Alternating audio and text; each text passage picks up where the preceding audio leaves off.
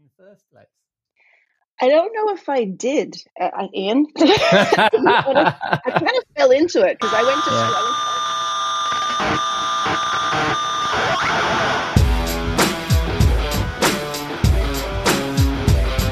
Hello and welcome to episode 163 of the Rockstar CMO effing marketing podcast. I'm your host, Ian Truscott. I'm no rockstar, but on this weekly podcast, I chat with the true rockstars, my fabulous guests and chums that I've met on my journey from techie to CMO to share their marketing street knowledge. If you like the show, come say hello. We are Rockstar CMO on LinkedIn or Twitter. I'll include links to me, my guests, and all the things we talk about in the show notes on rockstarcmo.com. And we are proud members of the Marketing Podcast Network. It's Saturday the 22nd of April. I hope you've had a great week and you are well and staying as sane as you feel you need to be. This week in the marketing studio, Jeff Clark and I are inspired by a nomination for the Rockstar CMO Swimming Pool. B2B influencer marketing expert Rachel Miller returns after being on show 4. And I wind down the week with Robert Rose in the Rockstar CMO Virtual Bar. But first, we need to pay the bar tab. I'll be back in a moment. We'll be right back. We'll be right back. You may know you're listening to this show along the Marketing Podcast Network, but did you know there are other great shows on MPN to help your business?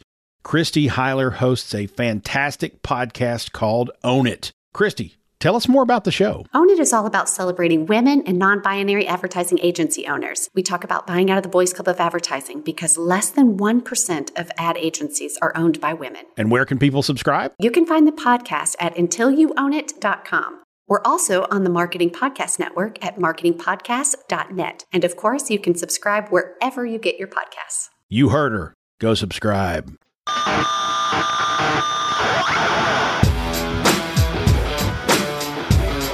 On to our first segment, the Marketing Studio with Jeff Clark, our weekly dose of marketing street knowledge from our resident Rockstar CMO strategy advisor and former Forrester research director.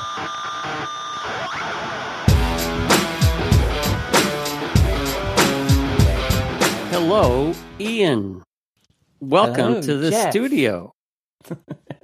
Hello, mate. How are you? I'm doing well. A beautiful spring day on our side of the pond, and I'm looking out your back window. Looks like you have a sunny day there. Is that true? Well, could it be? It's slightly deceiving, the angle of that. Was it a floodlight on your backyard? It's been raining, and but I think it's going to clear up and it's going to be fine. So I think yes, the bright blue sky you can see is what's coming. I think so. Awesome. So, but it is a bit of a spring day in that we have sunshine and showers for sure. But I wonder what the listeners who listen to like this one in the winter and they're like, "Oh, we're talking about a beautiful spring day," and they're like, "How old was this one? Was this episode?" I know. Well, it does rather. I mean, we do tend to talk about evergreen topics, so we never talk about the news, or not on purpose. It's just the nature of our conversation, isn't it? So I think, it's up to the listener to say. I think the content probably stands the test of time, but not our weather reports. And the tunes, the music always stands the test of time. Yes, the music definitely stands the test of time. All right, so we anyway, I'm supposed to be cracking on because when we were preparing for this, we know we've got a big topic to cover here, and so that was the weather. And actually, the weather could do with being a bit better because we're going to the Rockstar CMO swimming pool this week. We're inspired by Andrew Davis, who's the Chief Marketing Officer at Paddle, who on episode 131 chucked in vendors creating categories. And by the way, whenever I ask that question, I say we have a regular spot on Rockstar CMO called the Rockstar CMO Swimming Pool, so I better make it more regular. So it's a Rockstar CMO Swimming Pool episode this week as we discuss this. And now, so this is about vendors who just create their own categories and decide they're the leading vendor in something completely made up, right? Yep. And we've both been on the vendor side. And there are two sides to this that I'd like us to try and cover in 20 minutes, which is, what advice do we give to B2B marketers that are faced with this, that they need to create a category or define the category they're in? I mean, one of the things that Andrew was saying was when he was at Optimizely, there were 17 different analysts tracking the different categories that they felt that his product was in. So how can they do that? And then, of course, there are the advantages to defining a category. So we've seen it with HubSpot and Inbound, or Drift creating conversational marketing, or I suppose you could say that Eloqua created marketing automation, that you can then dominate and define a category, which is also, I read this book, Play Bigger, which also talks about that. So there's some advantages there. But on the other side, how is this for the buyer? So what say you, Jeff? What say me? Well, so one thing is Andrew actually said, as I was listening to his episode that he was on, it was that there was 17 analyst tracked categories. So it's like, how can a tool that is about content delivery and personalization be in 17 categories? And it's possible, but it is.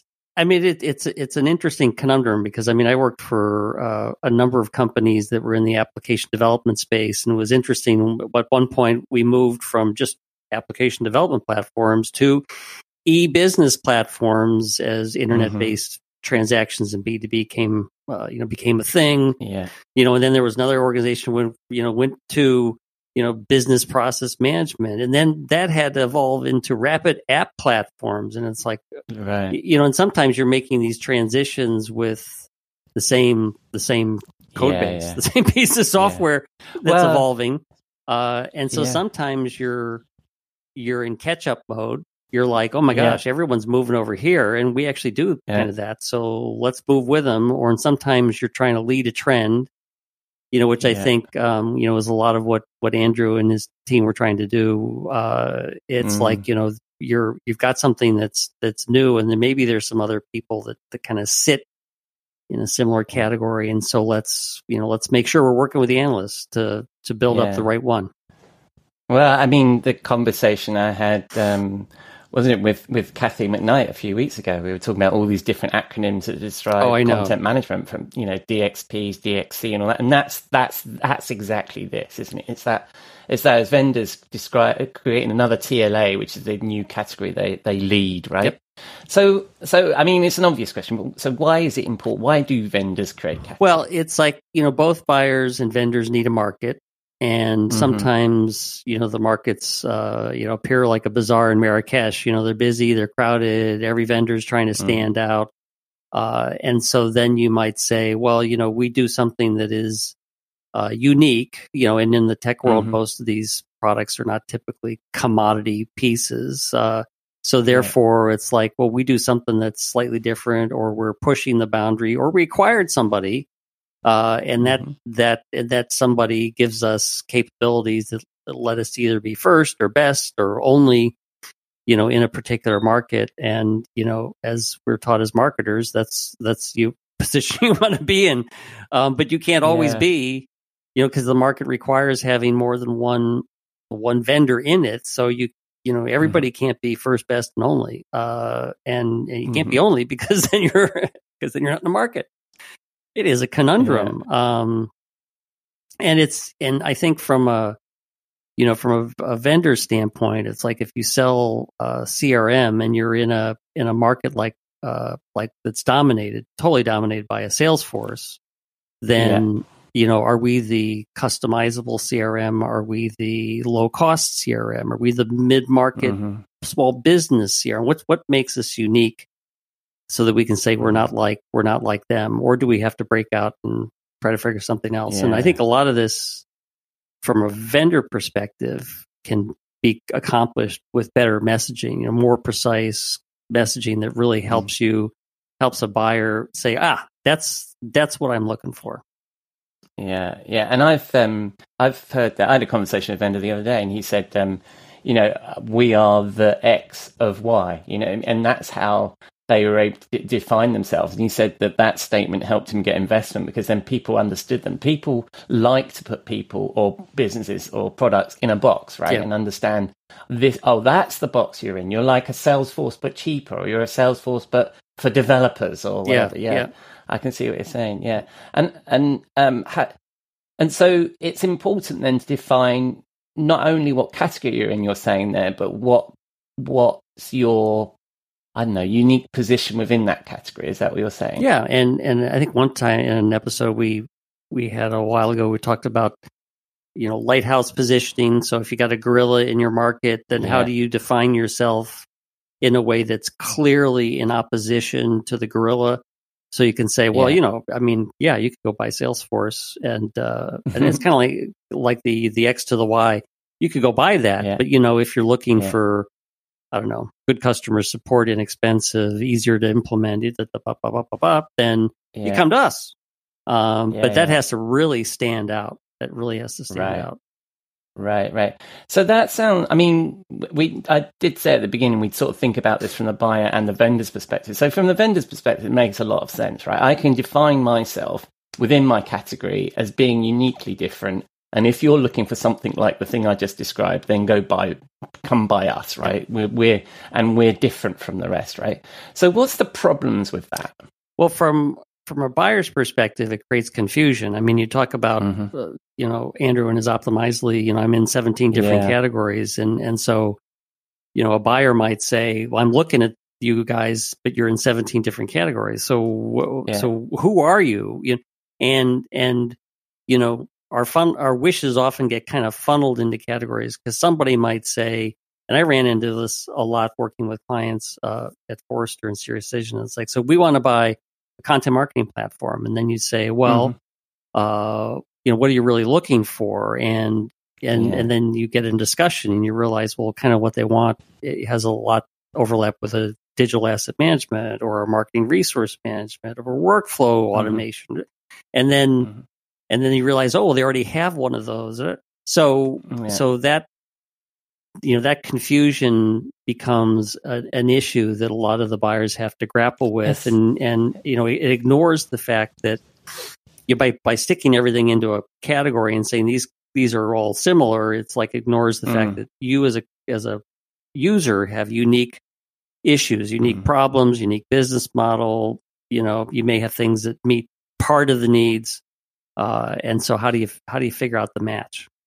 Is that bit there part of what, if we're going to be super cynical, is really what the vendors are trying to do, right? Is to create that confusion, fear, uncertainty, and doubt about the fact that no, you don't need a digital asset management solution. You need a content marketing platform. This is what all the cool kids are doing, right? Even though basically it's a content management system where you put things in and you take things out of it, right? And you manage it in the middle, right? Well, a lot of that is also getting, which I think this is the real problem with the, the trends, the hot stuff. Everyone's into either content marketing or everyone's into, as we've often, thrown mud at account-based marketing. And so it's like, so I had a tool that was about targeting, and now, oh my gosh, account-based marketing is really cool. So we have an ABM platform.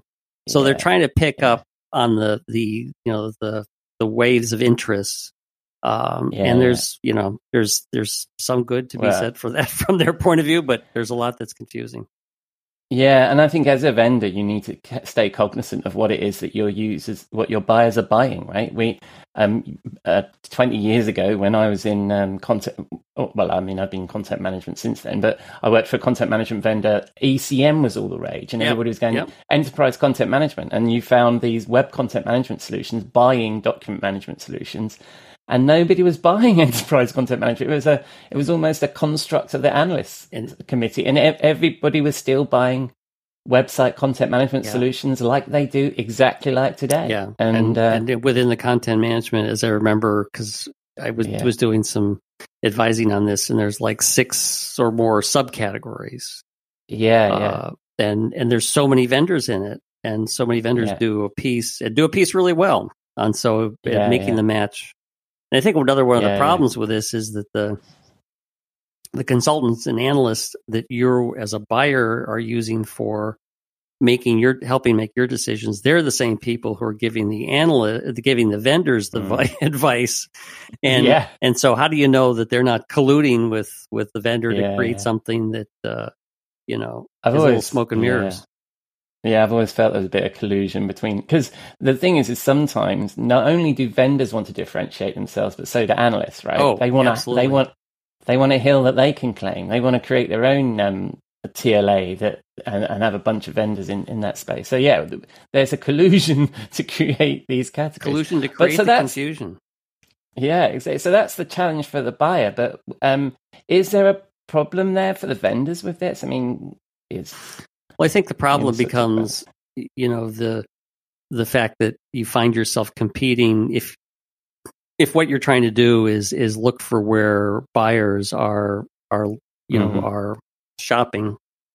Yeah, you can find yourself spread too thin across too many different categories. And I even remember it at one of the companies I worked at. We said, well, we explicitly don't want to provide our information to, I can't remember if it was Forrester or Gartner, to be in a certain evaluation, because it's like, it would just be, the sixth category we would find ourselves in, and it's not one that we would show up as a leader, because that's the other thing is, you're either a leader or a contender, challenger.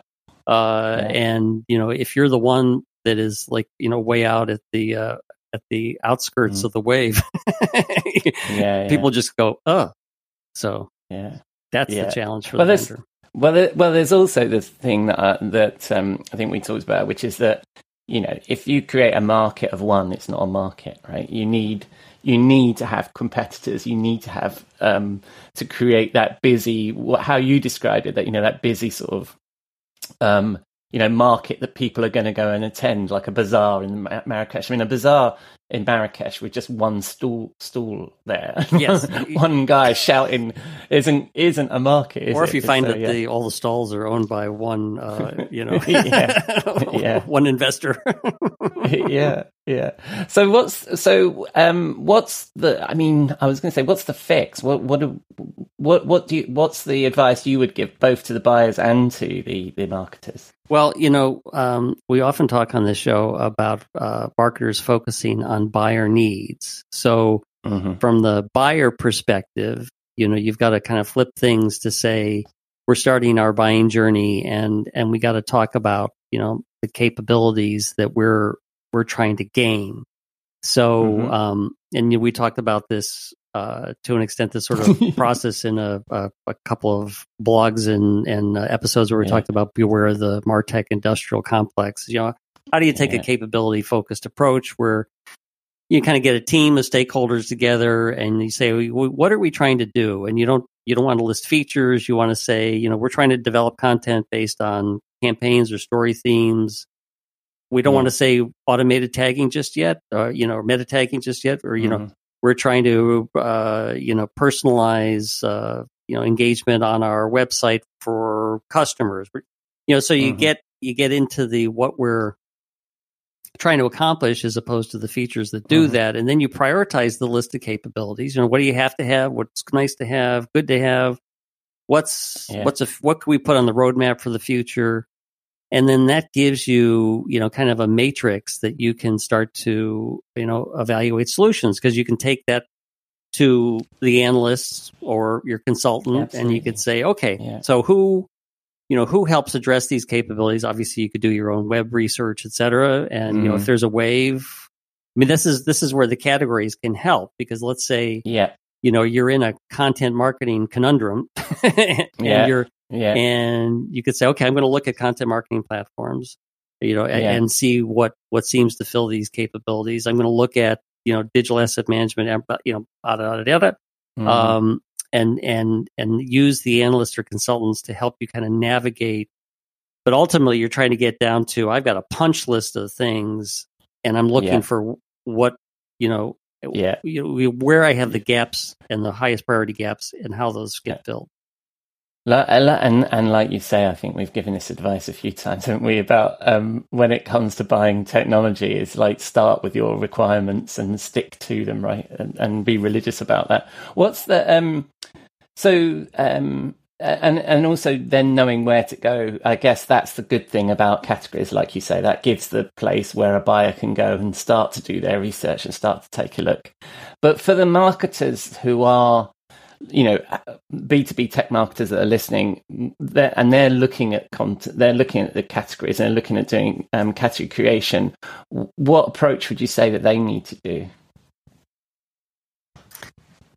Well, it's kind of reverse engineer, the buyer process, what they're going through. Right. So, given the needs that you think you serve. So you know, and again, if you can interview customers, which is always a good idea, or again go to the analysts and say, what are the needs out there for a company like us? What are the needs out there that we can help match, and do your own matrix and see where that does that firmly sit you in a category. So if you're in a category, or you believe you might be in one, what's the position you're going to have?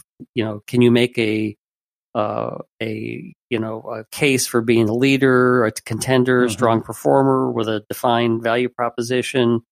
And this is where working with the analysts is absolutely important, because you want to get a sense of where you're going to be. If they're going to go out and evaluate a bunch of tools out there, you got a sense of where you're going to be, because you don't want to be that challenger or the also ran that's out there left alone. And then once you've determined where what markets, what categories you sit in, then develop the messaging that reinforces your unique position. So and this is kind of what we've talked about, is you got to kind of build be really consistent and precise about what that message is, build the content that directly addresses the buying needs, because this gets into the educating, supporting buyers in their journey, to kind of cut through the BS and get down to the specifics. And I don't know, one of the things I remember was being when customer experience and was hot and it was new. It's because I guess it's always kind of hot. Is what was it, like a Forrester CX forum as a vendor? And there were like a dozen other companies with it. It's like you look at the headline on their on the stand, and it was like the same message. But this guy's an ERP vendor. This guy's a web content management vendor. This one does analytics. This one does customer satisfaction rate. It's like, oh my God. So you got to get down to where you're precise about what you do in that particular. What I also like about this is having a certain level of honesty about that, and also talking to your customers, as you say. I mean, if you are, and it can't be too aspirational, can it? Because it has to be. People sniff that out. So if you are I can't think of an example right now, but we were saying about being the like Salesforce but cheaper, then you need to make sure that you're cheaper, but make sure that you're fully functional around that, and that people will say that, right? So, and don't use cheaper, use exactly, cost effective. Salesforce for the mid market, whatever. Meets your budget. Absolutely.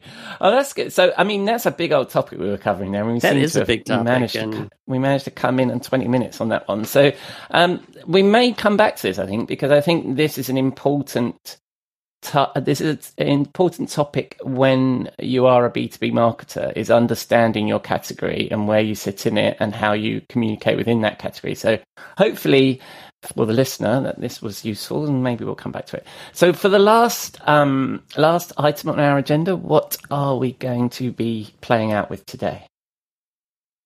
I'm going to go with a suggestion you gave us. Oh, was, my definition of a bombastic jazz style with a funny little line: replace a replaceable replacement with this, and it has that repeating my definition with a cute little riff on it. But anyway, I thought that's a fun one to go out on. Yes, I didn't expect us to pick that one. We didn't prepare before we started, because I can't remember what year that was. But yeah, so it's my definition of a bombastic jazz style by the Dream Warriors, and a great lyric there. And then I believe next week, sometimes we talk about what we're going to talk about next week. Next week we're going to look at B2B personalization, aren't we, Jeff? Yes, we are. Yes, we're going to get personal. So I'm assuming I'm invited back into the studio for that. So I'll see you again next week. Yes. All right. Sounds great. Cheers, buddy. Cheers. See you then. Bye. Now what's my definition? My definition. My definition. My definition is this. My definition. My definition. My definition. My definition is this. My definition. My definition is this. My definition. Thank you, Jeff. And that was a little snippet of Dream Warriors with my definition of a bombastic jazz style from 1990. And if you'd like more of Jeff's advice, and I encourage you to go get it, you can find all his links in the show notes. Right, time to go backstage with my guest. Rachel Miller is the founder of Suede, and who longtime followers of our publication and then our podcast might know as a B2B influencer marketing expert with 20 years of experience in marketing, with expertise in social media marketing, content marketing, and of course, influencer marketing. As a data geek, Rachel has an essential skill in the fast-moving social media and influencer marketing space, and her strategies have achieved global recognition, working with well-known agencies and B2B technology vendors spanning enterprise to startup. She is also an advisor to many popular social business applications, where she provides feature evaluations to support product innovation. It was fun to catch up with Rachel. I really hope you enjoyed this conversation. Hi, Rachel. Welcome back to Rockstar CMO FM. How are you? I'm wonderful. I'm super excited to be back, Ian. Yeah, no, it's been a while, hasn't it? It was episode 4 I had you on, which people can't actually find anymore because I think some of those early episodes might have not made it through. But you've been a friend of Rockstar CMO for a long time. This is going to be episode, I think, 163 if I get my maths right. So you've been with us for a few years. So welcome back, Rachel. Now, for people that didn't listen to episode 4, tell us a little bit about yourself. Sure. So Rachel Miller, I have been in influencer marketing, specifically B2B high tech for, it seems ridiculous to say now, but almost 15 years, because I was really, I was able to join when it was just a twinkle in someone's eye. And I've been truly blessed with all the opportunities that have come my way over the years. But it's been quite a wild ride. Yeah, cool. And where are you joining us from today? I'm in California, USA. Ah, beautiful. And it's April in California, which is a lovely time to be there, right? It is. And we just got through one of our rainiest winters ever, I think. And now we're going through what they're calling the super bloom. So even if you've never had allergies before, you have them now. But the hills look lovely. All the wildflowers are out and it's really precious. But everyone's sneezing and coughing and it's a little ridiculous. It sounds beautiful. I mean, I've Robert Rose is a regular on the show. He's always telling me about how wonderful it is in California. So I'm deeply jealous here in fairly grey Oxfordshire in the UK. So since we spoke, so when we spoke, I think first time we spoke, you were at Thulium and then you're at SAP, and now you're doing your own thing with Suede. SWAYD, which is very cool. You've got to get rid of the what is it? The vowels, right? These days when you're you got to be in the cool kids club. You just got to cut it short. Exactly. So what is it what do you do at Suede? What do you guys do? So as I mentioned, B2B influencer marketing. And so when I had the opportunity to create my own agency, I was very adamant that we would stick in that lane. So I think there's a lot of hubbub around B2C, but it's a very different process than what we do with B2B influencer marketing. It's not the one and done. It's not transactional. I feel there's a lot more storytelling when you collaborate with an individual. It's typically a long-term engagement, and that's what I find really special about it. And I wanted to stay true to my current clients and also bring in others of the same caliber. And they were all B2B. And it's just not having to switch gears, because I have had B2C clients and it's a whole different ballgame. So it's like you're playing a whole new sport. So I'd rather just stick with what I know, what I'm good at, and what people actually come to me for. What sort of customers do you tend to work with? Is it mostly B2B tech or other B2B areas? A lot in tech, but just kind of in that B2B marketplace. So it's always that business to business. And at the end of the day, it's still all about humans, but there's it's a slight nuance that I really enjoy. Yeah.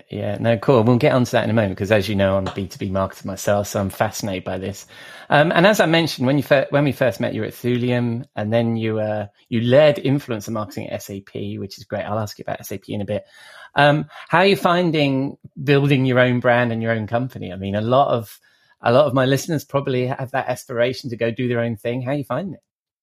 It's been interesting, mostly good. I think the only thing that I would share, I think anyone who's ever started business kind of goes through the same thing in their first year. It's just chasing invoices.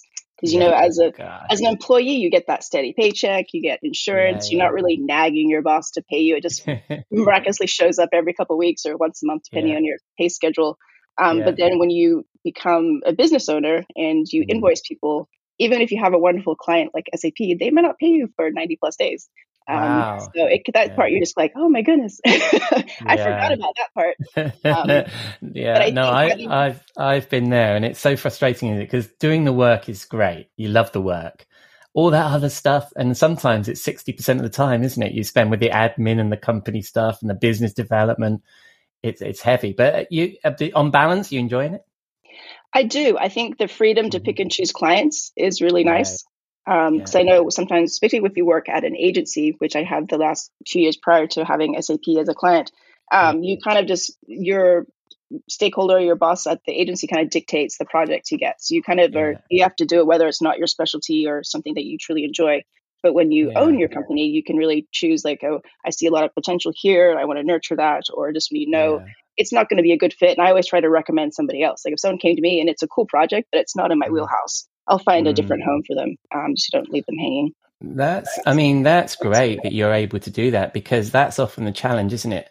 And your clients and your work defines you and the references you get. So if you start off and you're a bit too opportunistic with that stuff, you end up in that groove that you really didn't want to get into, right? Exactly. And I would say 90% of my clients are referrals. So I have to really be honest with myself when I get a new business proposal. Like, is this something that's going to work? And will it be successful for both of us? Because you want it to be mutually a win-win. So no, that's cool. So you'd recommend it then on balance of that? Yeah, I mean, it's not for everyone, but I'm also not a 9-to-5er. So I like to create my own schedule. Right.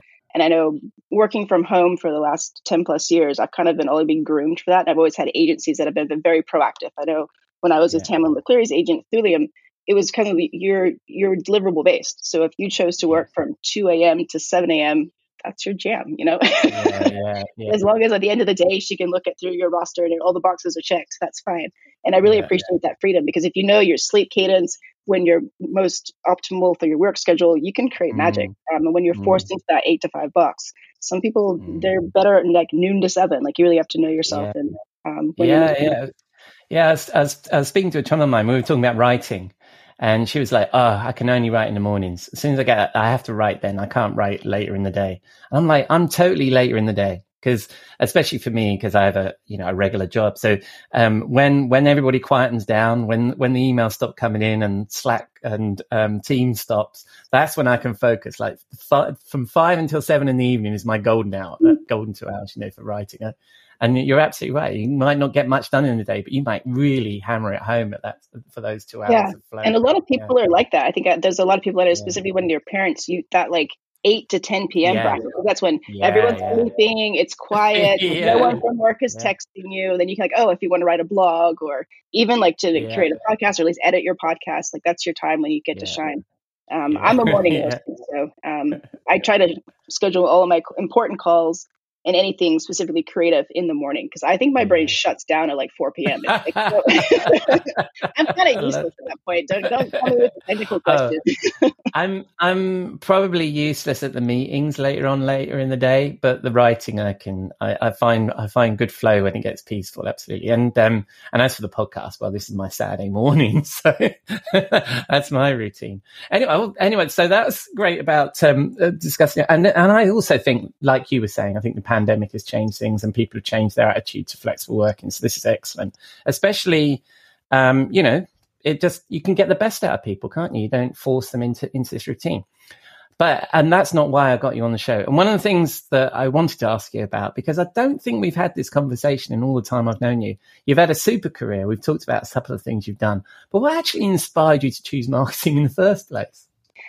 I don't know if I did, Ian. I kind of fell into it because I went to school. I went to art school. So I was a drawing and sculpture major with a graphic design minor. Wow. And one of my first jobs, and then I kind of pivoted right after school. I thought I was going to become a chef, and that's a whole other podcast episode. I look forward to that one. It was a good ride for a few years. And then I moved from Australia to the US. I did dabble in winery work for a while. And then one of my regular customers, he had what is now Tennis Warehouse, which is kind of a global, if you're into tennis, you know who they are. But they were in the city that I was working at. So I started working there. I got really into logistics and supply chain. And then again, another regular from one of their clients. It's kind of, again, I've been really fortunate with my career took a liking to me, and they had a content marketing agency. So then they're like, do you know how to write? I'm like, I'd always dabbled. I had a diary growing up. I'm like, sure. Right? And that's when like SEO and all that was kind of coming to the forefront. So I got really good at search engine marketing. And that led me to starting my Twitter account. And that's where John Ferrauer from Nimble kind of picked me out of the Twitterverse. And was like, I like your style or your writing style. So then I was leading his blogging community, which then blogging outreach, creating advocacy in your community became basically what we know as influencer marketing now. So this is all happening around like 2010, 2011. So, and then it really, things just went like wildfire after that. Like once I got into influencer marketing, because there were so few people doing it, particularly in the B2B space, and then just opportunity just kept literally being thrown at me. Remember those days? And do you think people still have that opportunity? Because I mean, I think I joined Twitter in 2009, and I also was blogging and writing, and then I got picked up by an analyst firm who said, "Oh, you seem to have an opinion about the industry. Why not come work with us?" And I actually created a network and made some really good connections through Twitter and through the blog. Do you think people can still do that? I mean, Twitter's such a mess right now. Do you think there's still that opportunity? Yeah, Twitter is a mess. And again, that could be a whole podcast because I've been really saddened watching what's gone down the last 12 months, particularly recently with now technically it doesn't exist. It's now under this like weird umbrella. Because it was my first love. It was my first social media platform. I was like you, I think it was like 2009 is when I joined. And I will say it was easier, but I think one of my favorite sayings is you need to be a voice, not an echo. And I think so many people creating content right now are just echoes, and they're echoes of echoes. So the content's really diluted, but if you have your own personal opinion, you have a solid platform, and you don't jump from ship to ship. Don't be wackadoo. And keep your voice clear. I think you can stand out in the noise. But it's so easy. And then I've really been enjoying creating content through a lot of the AI options that are available. Like Jasper is one of my favorites right now. But you have to be careful to put in your unique, honest inputs. Otherwise, it's just going to be an echo. And then you have to kind of check, like, does somebody else do this? But there are ways you can kind of verify, and it has expedited content creation, but don't ever just rely on it. You need to make sure that it's at least 50% you, because, then you're just lazy.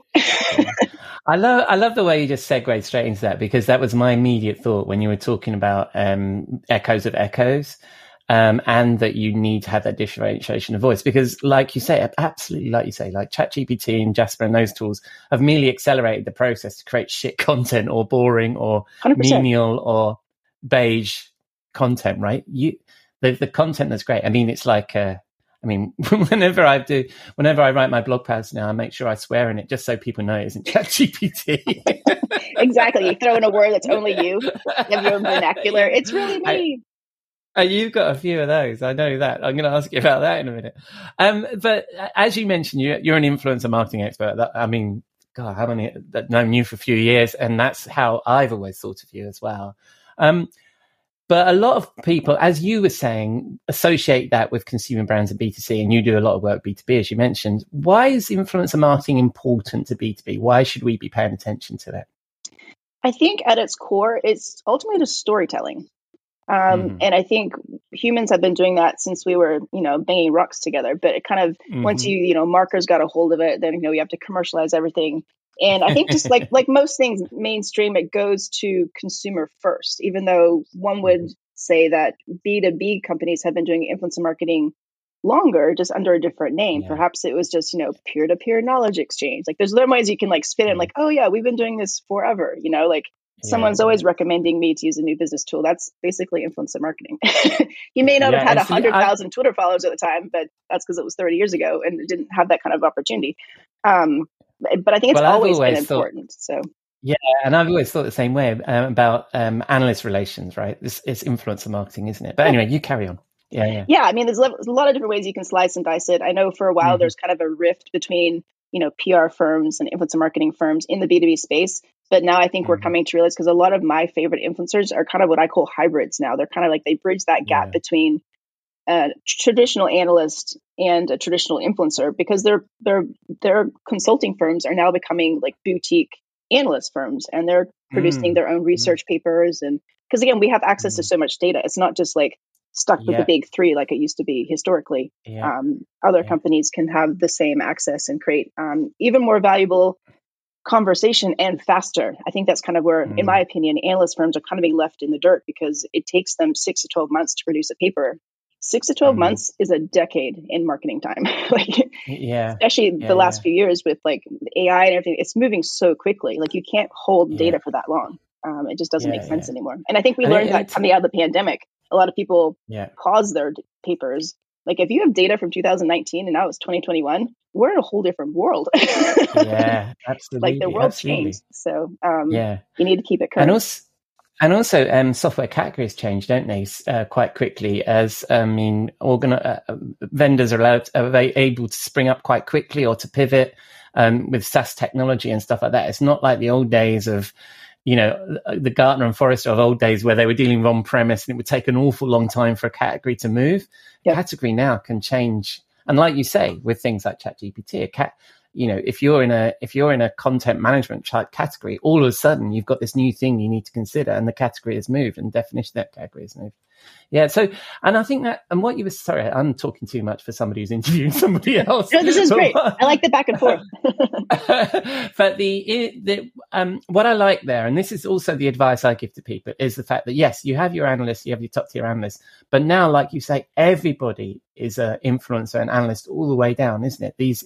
So how do you go about identifying in a category who those? And it's easy to find the Gartners and the Forresters and who to follow from that. But where do you then look below that? And what's your process there? It's unfortunately still a very manual process. Despite there being so many new marketing technology tools available, none of them do a stellar job. So I spend a lot of my time on Twitter, on LinkedIn, like using all of the advanced search options. And that's usually how I find my best people. I'm also reading, 20 plus articles a day. So if I find someone whose byline is really interesting, then I follow them. I read what they've written previously, and that could be the person that I reach out to on a specific topic. I've been engaging more journalists lately because again, they're tiering into analysts as well because they do the research.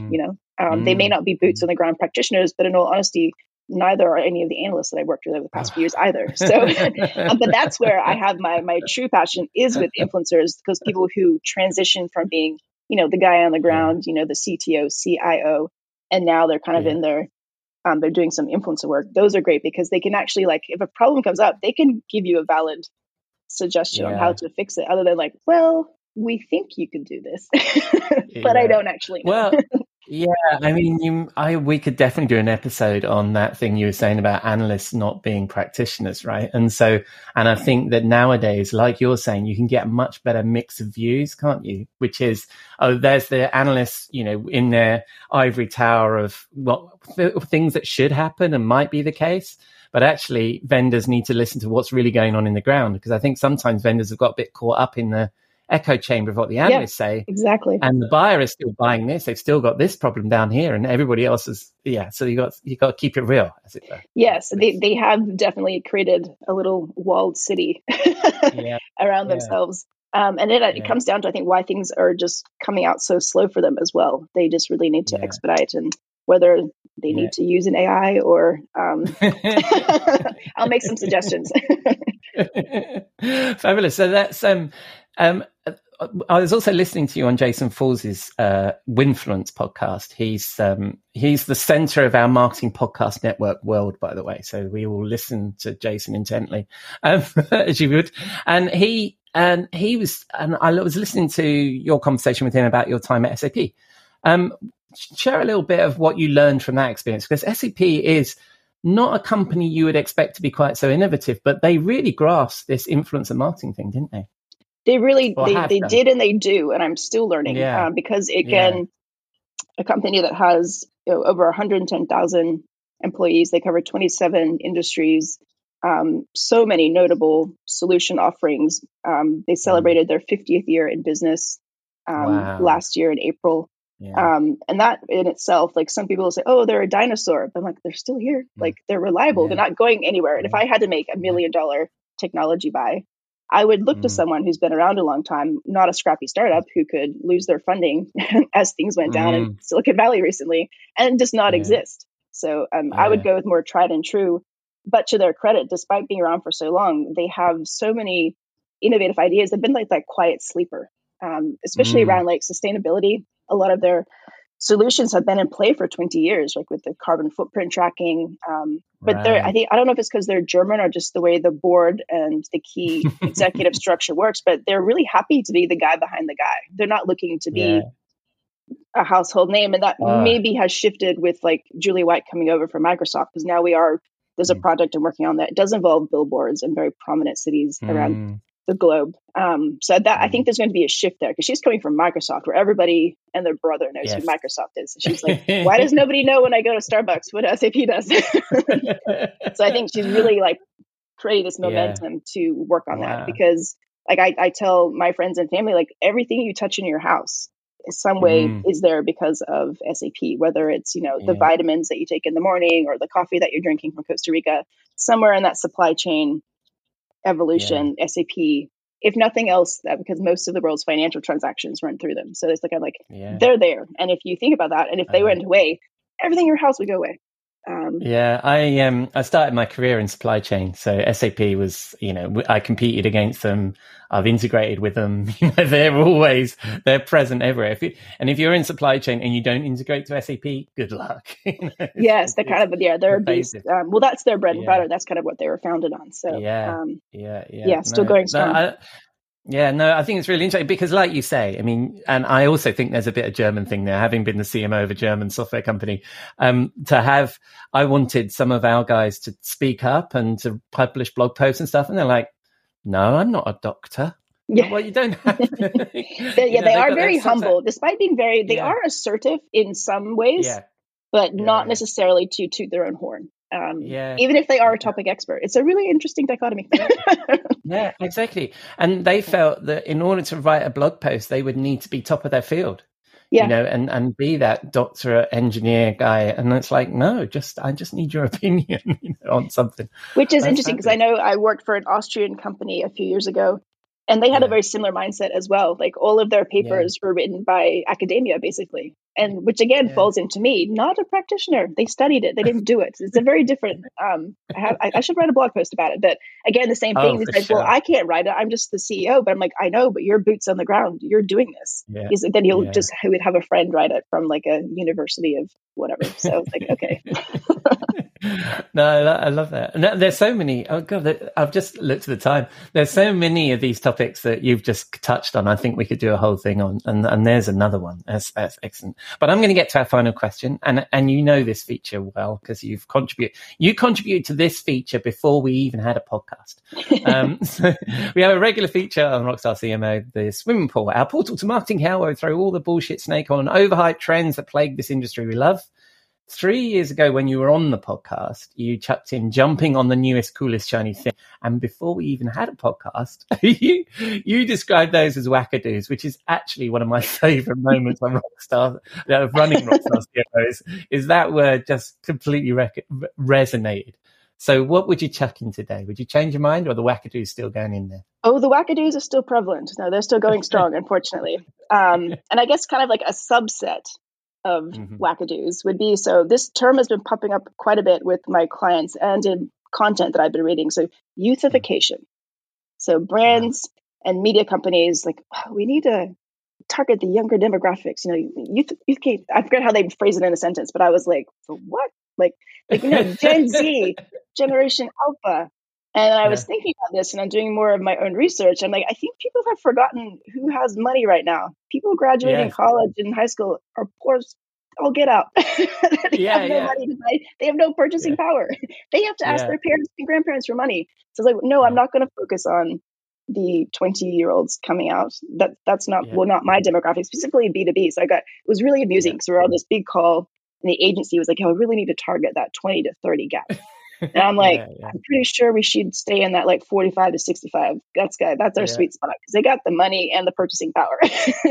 So whether it's jumping on a new trend or just really just being a little bit misinformed about who's actually buying your products, I would like people to kind of do a reality check there. So, they look really good in ads though, because their skin's beautiful, they're running, but they're not buying anything. They're eating ramen in their like dorm room. So That's for sure. So that's youthification we're going to be chucking in this. Yes, this the week. over-youthification of campaigns, I think, is an issue right now. I love it. I love it. All right, Rachel. Well, we've run out of time, but when people spin the dial on the interwebs, where are they going to find you? I have been lucky to get Rachel Lou Miller everywhere. So whether it's if you're still brave enough to go to Twitter, you can find me there. Definitely on LinkedIn, Instagram, all the good spots. So splendid. And I'll include all your links in the show notes, and I'll even include a link to your article where you talked about the wackadoos. Awesome. I need to republicize that, so it'll be great. All right, I look forward to that. And thank you very much, Rachel, and I hope to speak to you soon. Look after you as well. Thank you so much for your time. Cheers. Bye-bye.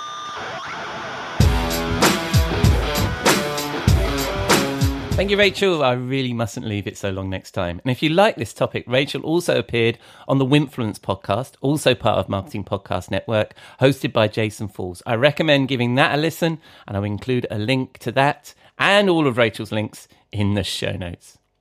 Right, time to wind down in the Rockstar CMO virtual bar and join my friend and content marketing guru, Robert Rose, chief troublemaker at the Content Advisory, for a cocktail and a marketing thought.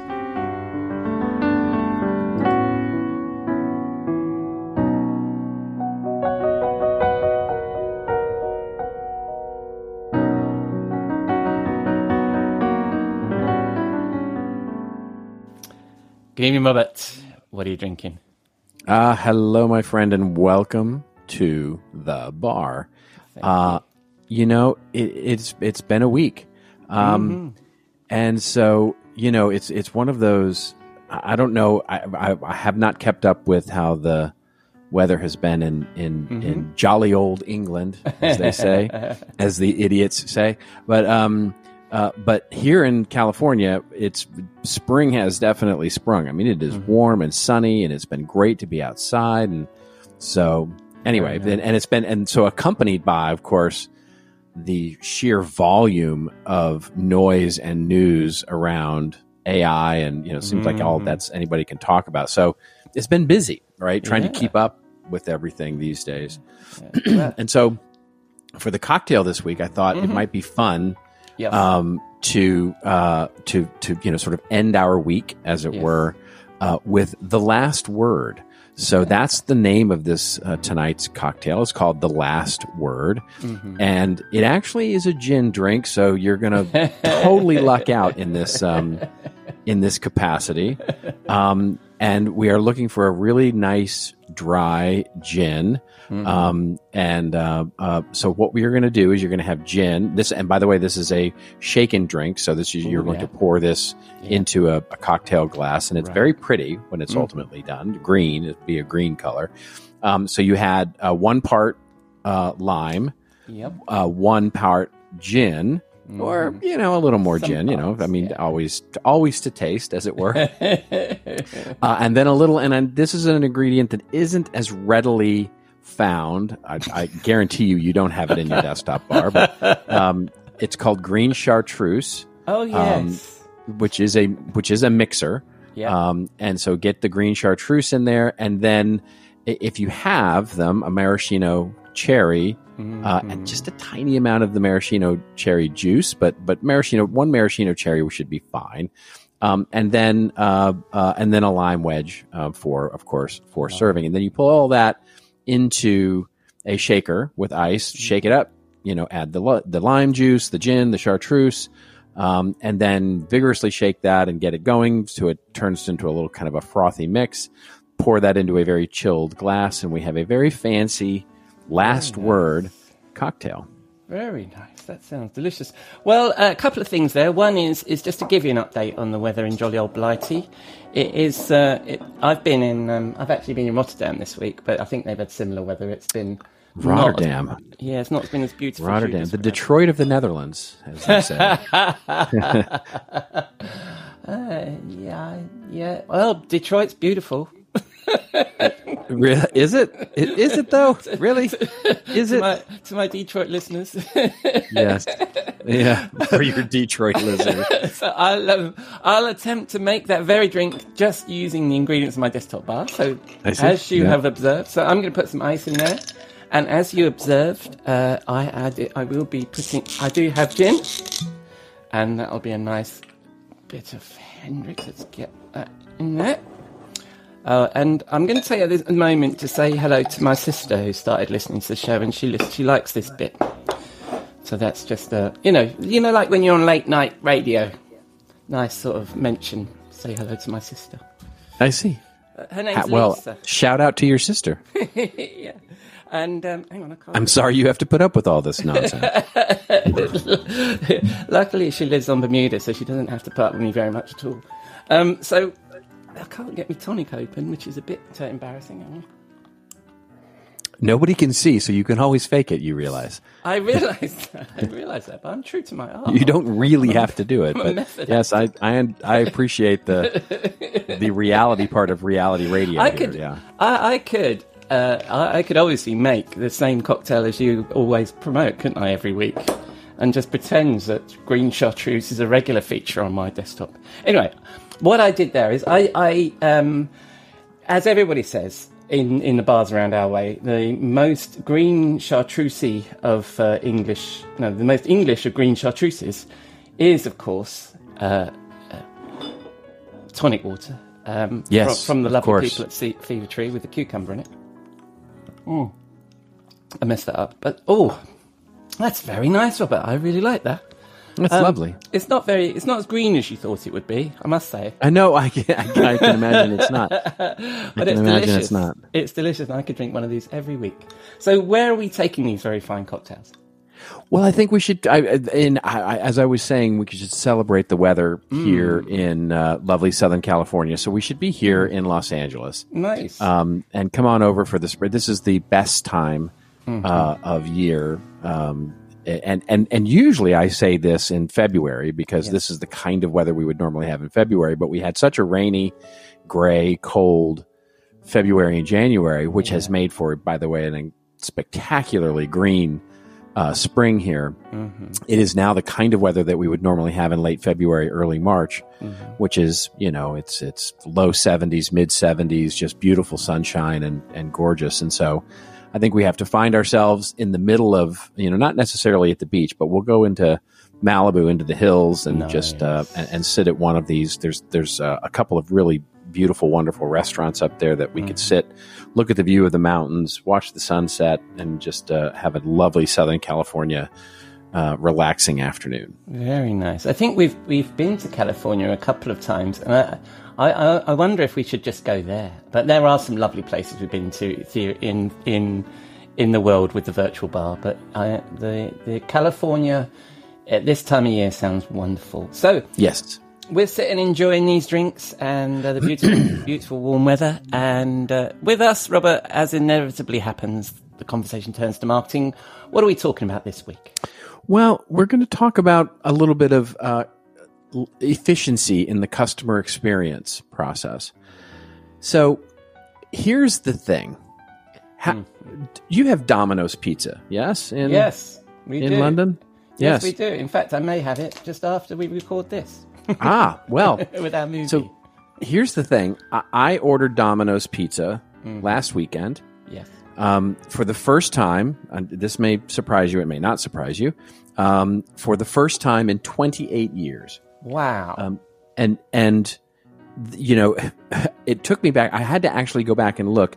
So do you know the movie, you remember the movie Reality Bites, right? Yes. Yes. So one of the scenes of that movie that my wife and I always used to quote to each other, because it reminds us so much of where we were financially, was where they were. And it's this very Gen Xer thing, which is when they order Domino's pizza, and Lelena, who's played by Winona Roberts, do they take checks? Because, we used to write checks to Domino's Pizza. And in fact, the last time I ordered Domino's Pizza, I wrote them a check. That's how long it's been. Wow. And the thing is, mid-90s, the customer experience was very different for Domino's, right? There were no apps. There was no websites, no pizza trackers. You didn't track your guy as he was driving. Yeah. Basically, you would show up to your apartment, and there would be a door hanger on your thing that you would magnet stick to your refrigerator. And, that was the way. And basically, in those days, by the way, there were exactly, I think 15 basically options, right? I mean, it was, there was no there was no other food. It was pizza, right? Yeah. You had large or small pizza and 11 toppings, and that was it. That was kind of what you had. Yeah. And it was really an efficient process, right? You basically called the number that was on the little door hanger. You specified the number of pizzas, the toppings, and 30 minutes later, very efficient minutes later, the pizza arrives at your door. And that's what it became known for, right? Mm-hmm. Average, efficient pizza, right? So anyway, cut to last weekend, and maybe you would be one of the more vocal on this as well, since it sounds like you've ordered it very More frequently recently than you, for sure. Yeah. Yeah. But my friends in the neighborhood had told us for weeks about how we were missing out, right? The Domino's was amazing, and that, it was not the same Domino's as, you remember, and it's awesome. I'm like, okay. Yeah. So the wife and I were like, why don't we try it? We don't feel like ordering out anything else. We felt like pizza. I was like, well, let's listen to them. Let's give it a try. So I download the app, do the thing. It's entirely efficient. It's brilliant, right? Now, but of course now, oh my God, there's chicken and tater tots and sandwiches and pastas and salads and desserts and all sorts of things, right? Yeah. And so, but the app, was basically, pizza, boom, toppings, boom. It was very familiar to me. Mm-hmm. And so basically, and then it did the GPS thing, which was like spooky accurate, to guess my address. I was like, okay, that's weird.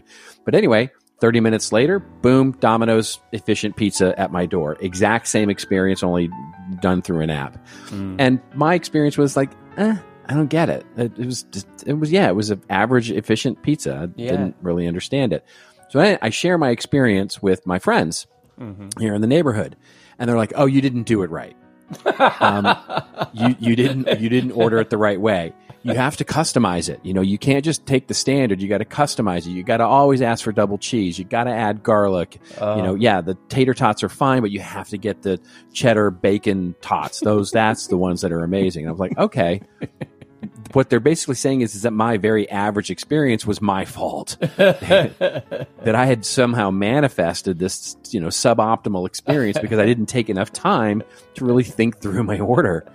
And so I don't think however many options you chose, you'd get a cordon bleu pizza experience. No, well, but hopefully it would be better at least. And anyway, what it reminded me of, regardless of the quality of pizza that I might have gotten, was that we often remove too much friction, and this is especially true in B2B marketing, from our buying process. We have spent so many years over the last 5, 6, 7, 10 years streamlining our websites, thinning out our product pages, making our landing pages as focused as possible, providing sales enablement scripts that are so streamlined, so tight. Basically, it removes any ability for any sales rep to sort of read the room or get contextual, because it's like, no, stick to the script, right? Remove as much friction. It's always about how do we remove enough friction? And this is exactly the Domino's app experience. And what I find is that today, B2B products and, B2B services too, for the many things, they're complex, right? So if I may use the metaphor, in B2B, the toppings or sides, those are the things that will differentiate your customer experience or make it at least more contextually valuable to some customer who's coming through. And the example that comes leaping to mind are things like marketing clouds, right? Everybody's got a marketing cloud these days, just like everybody's got a pizza these days. So whether it's Adobe or Oracle or Salesforce or HubSpot or, any of the other marketing clouds out there, clients don't have a clue as to the components in the complete package. There's no way anybody, much less analyst even, can tell you what's in the marketing cloud, what makes it contextually special and all those kinds of things. It's a complex solution. And so how do you offer the right customized choices without overwhelming the customer at the same time? And my thought, and what I've seen work, is that you can and should introduce a bit of friction that slows down or pauses the buyer's journey in order to provide that extra value that may ultimately enhance their overall experience. In other words, slow me down. Tell me the toppings. Tell me what everybody's ordering. Tell me the things. And I'll give you a great example of this, and we've talked about this on this show before. When I was the CMO of a CMS software company, we thought, we believed that we had the most flexible workflow on the planet, right? Our workflow was entirely flexible. And where workflow really comes up in content management software is in translation and localization management. Yeah. And the way we used to approach that was that we would just say, yes, can you support this work? Yes, we absolutely could. And because we could, we really do. We could. We made it as frictionless as possible. And so what we realized after losing so many engagements to, in those days, it was Adobe, because they had a standard generic way to do workflow and translation and workflow specifically. And so that's what people wanted. They wanted to pause and learn about what the right translation workflow was, rather than buying a technology that could bend to what they perceived as bad workflow. Mm-hmm. So it was slowing down that process and adding that extra learning capacity that actually provided differentiated value. Yeah. And so we shouldn't be thinking about streamlining our buyer's journey so much that we make the mistake of missing opportunities where the customer could really benefit from just taking a pause. Yeah. And so that Dominos app was great. It was getting me through the thing very, very quickly. But if it had stopped me and said, hey, by the way, people in your area love to add double cheese. They love to add the tots with the bacon. They, just using some data to optimize my experience. Yeah, it would have slowed me down, but I might have had a better experience from it. So that's what's on my mind. Yeah, no, I love that. And your example of workflow is excellent, because I mean, back then, while you were the highfalutin CMO, I was just in pre-sales, I think, or a technical account manager probably for Vignette back then. And we'd do these wonderful demos, show them all the complex workflows and stuff, and then somebody would go, "Can we turn that off?" Right. Yeah, you can. Yeah, we don't want all that. Right. And workflow, that's exactly right. Yeah, one of the workflows, and exactly. I mean, we were competing with Day as well, who then became Adobe, and it was this, and everybody, we were like, yeah, but they can only do this. Well, maybe that's all the buyer wants to do, So you do suffer from that. But yeah, and this, the friction thing is interesting, isn't it? Because I think as well it's like when you're really into something and you're really thinking about buying something, you're really considering it, you're going to go in there deep and you are going to take that time, aren't you? And so we shouldn't be too afraid about adding some friction to the process, because that demonstrates commitment to the deal, doesn't it? Or sorry, commitment to the problem they're trying to solve almost. Yeah, there's a mistaken interpretation with, especially when and just exactly to your point, with the idea of buying committees and buying complex enterprise B2B solutions, where we think it's making it easier to buy if we help them speed up their process. Mm-hmm. And that's not always true. No. Sometimes purposely slowing them down because they may be pell-mell rolling through things because they're, look, we often make the mistake of assuming that these buying committees and the assignment of buying an enterprise piece of technology or whatever it is with these buying committees, we often assume that they're enjoying this process, and in most of the time they're not. They want to be through with this as fast as possible, but they also realize that it has to be successful. The last thing they want is to become a subject matter expert on the thing that they're buying. Mm-hmm. And so, but they know that they have to make the right decision. So they're sort of begrudgingly learning about this stuff so that they can actually feel confident that they've made the right selection. And so you slowing them down can often be the thing that they need in order to make it easier to buy, not making it faster for them to buy.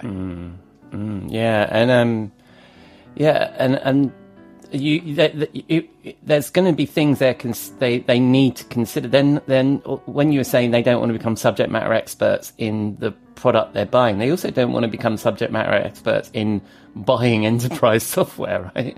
So you've been on this thing more often than anybody else. So there may be things they need to consider. If they just slow down a little bit and think about, what it is they actually need from this, or how the process of the acquisition of the software should work, as it were. Well, it's a great point, right? We assume as well that it's such a great point, which is we assume it, in B2B marketing and sales, and this is a sales challenge more than maybe a marketing challenge, but I would argue it's probably both, that we assume they're good at it, right? Yeah. We assume that, this buying committee, is either experts in the technology or experts in the process or experts in the topic. And we also assume, by the way, that they're good at buying things, right? That, that this isn't their first rodeo, when in fact it may very well be their first rodeo. Yeah. It may be the first time this crew has ever worked together to buy something like this before. Yeah.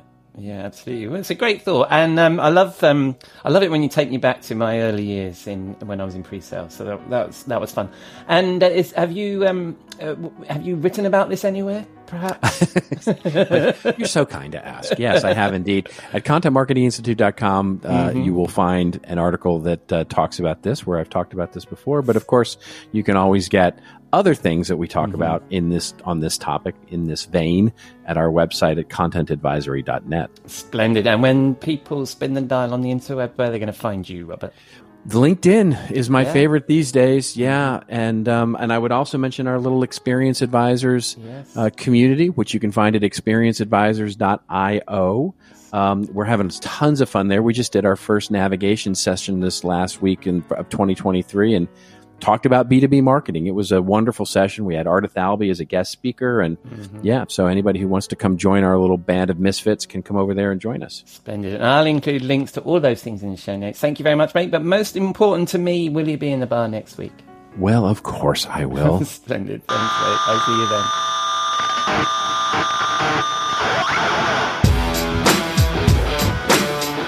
Thank you, Robert. And if you like that topic, Robert has published an article on it in the Content Marketing Institute's blog that I'll include a link to in the show notes. So that's a wrap on episode 163 of the Rockstar CMO Effing Marketing Podcast. Thanks to Jeff, Rachel and Robert for sharing their insight, and to you for dropping a dime into your podcasting jukebox, selecting our track and jiving along with us. Please let us know what you think. You can contact us through our website, rockstarcmo.com, catch us on the socials, or leave a rating or review in your favourite podcast app. Or just keep listening. I'm glad you're here. Next week, Jeff will be back in the studio. I'm excited to be chatting with author, speaker and expert David Allison, the chap behind Value Graphics, and Robert will be back in the bar. Until then, have a great week, and I hope you can join us here next week on Rockstar CMO FM.